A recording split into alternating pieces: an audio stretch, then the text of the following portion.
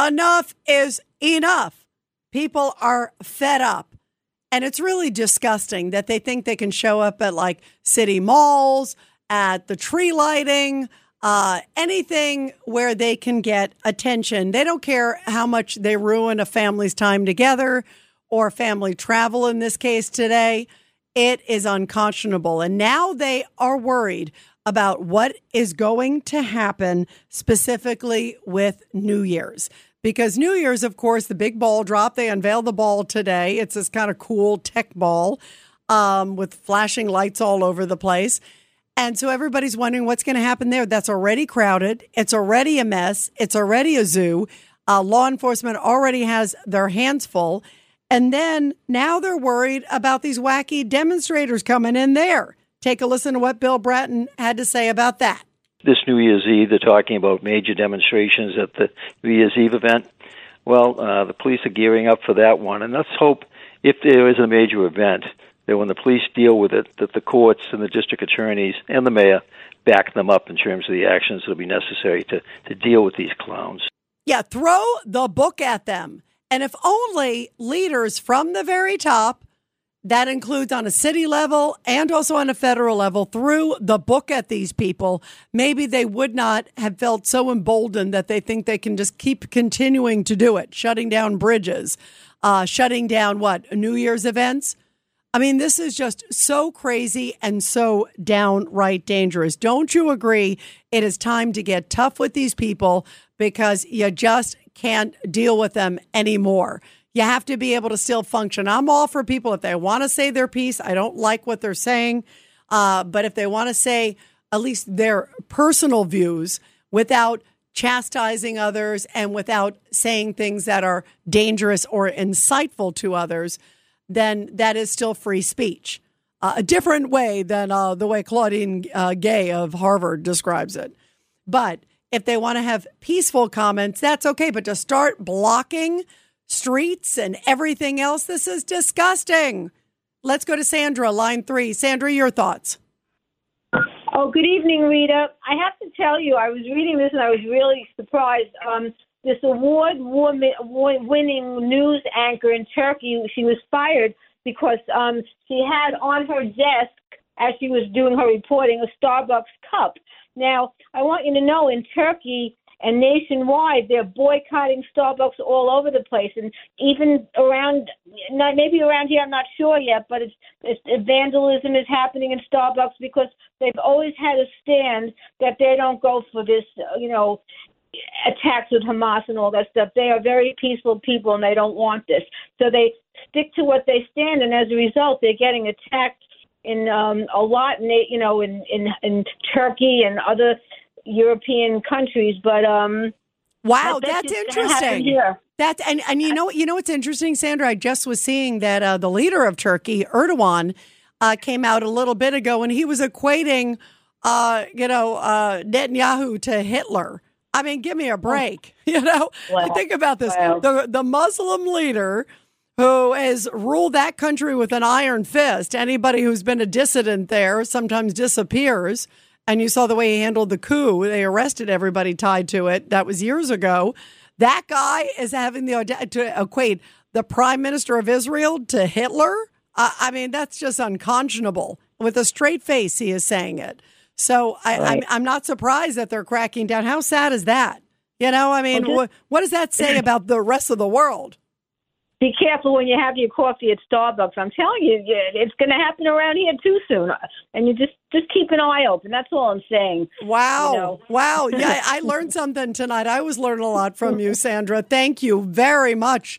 And maybe it means we need to all go out and support Starbucks if they are helping Israel and supporting Israel. Maybe we need to flood them even more with more business. Wow. Sandra, thank you very much. Let's go to Joaquin, line 5. Joaquin.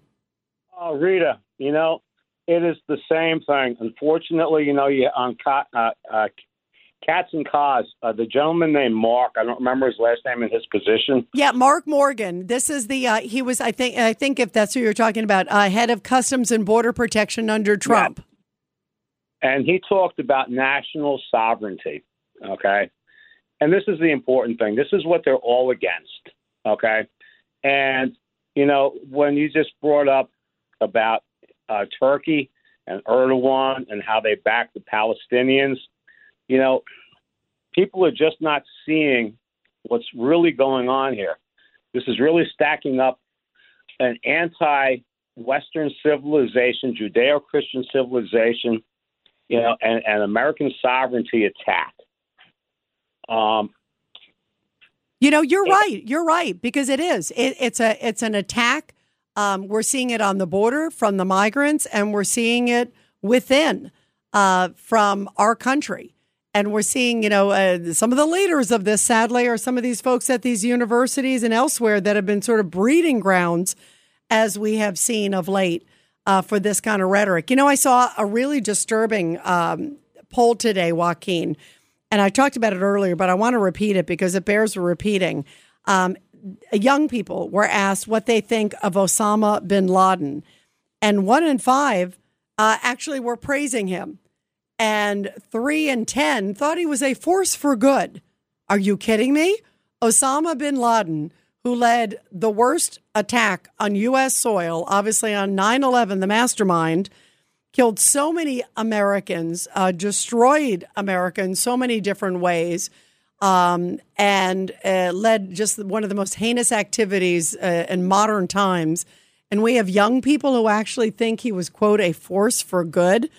Where have we gone wrong, Joaquin? When I saw that, my jaw dropped. And I guess it shouldn't be surprised, but it was disgusting. And all I could think about is these poor 9/11 families that have gone through so much. And we have this young generation that somehow thinks there's something to idolize about Osama bin Laden.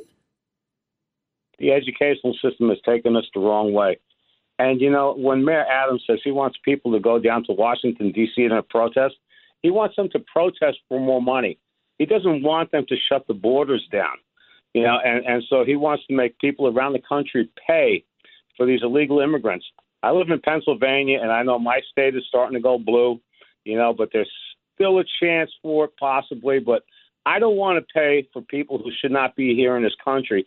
And when you have young military-aged men, and as George earlier pointed out when you did the Bo Snerdley show, that these guys are probably already military trained. Yeah, that was an interesting point when he said that. I thought that was really powerful. Yes, it was. And another gentleman called on another show, and he said that he observed 4 young, military-aged men, all basically wearing the same attire, the ball cap, light-colored ball cap or white or whatever, the hoodie and the light-colored pants, and they were basically all kind of like walking in a formation, and I don't remember where the man said he lived. And he said it just appeared like they were a military operation. We're in so much trouble. People just really don't understand how much trouble we're in.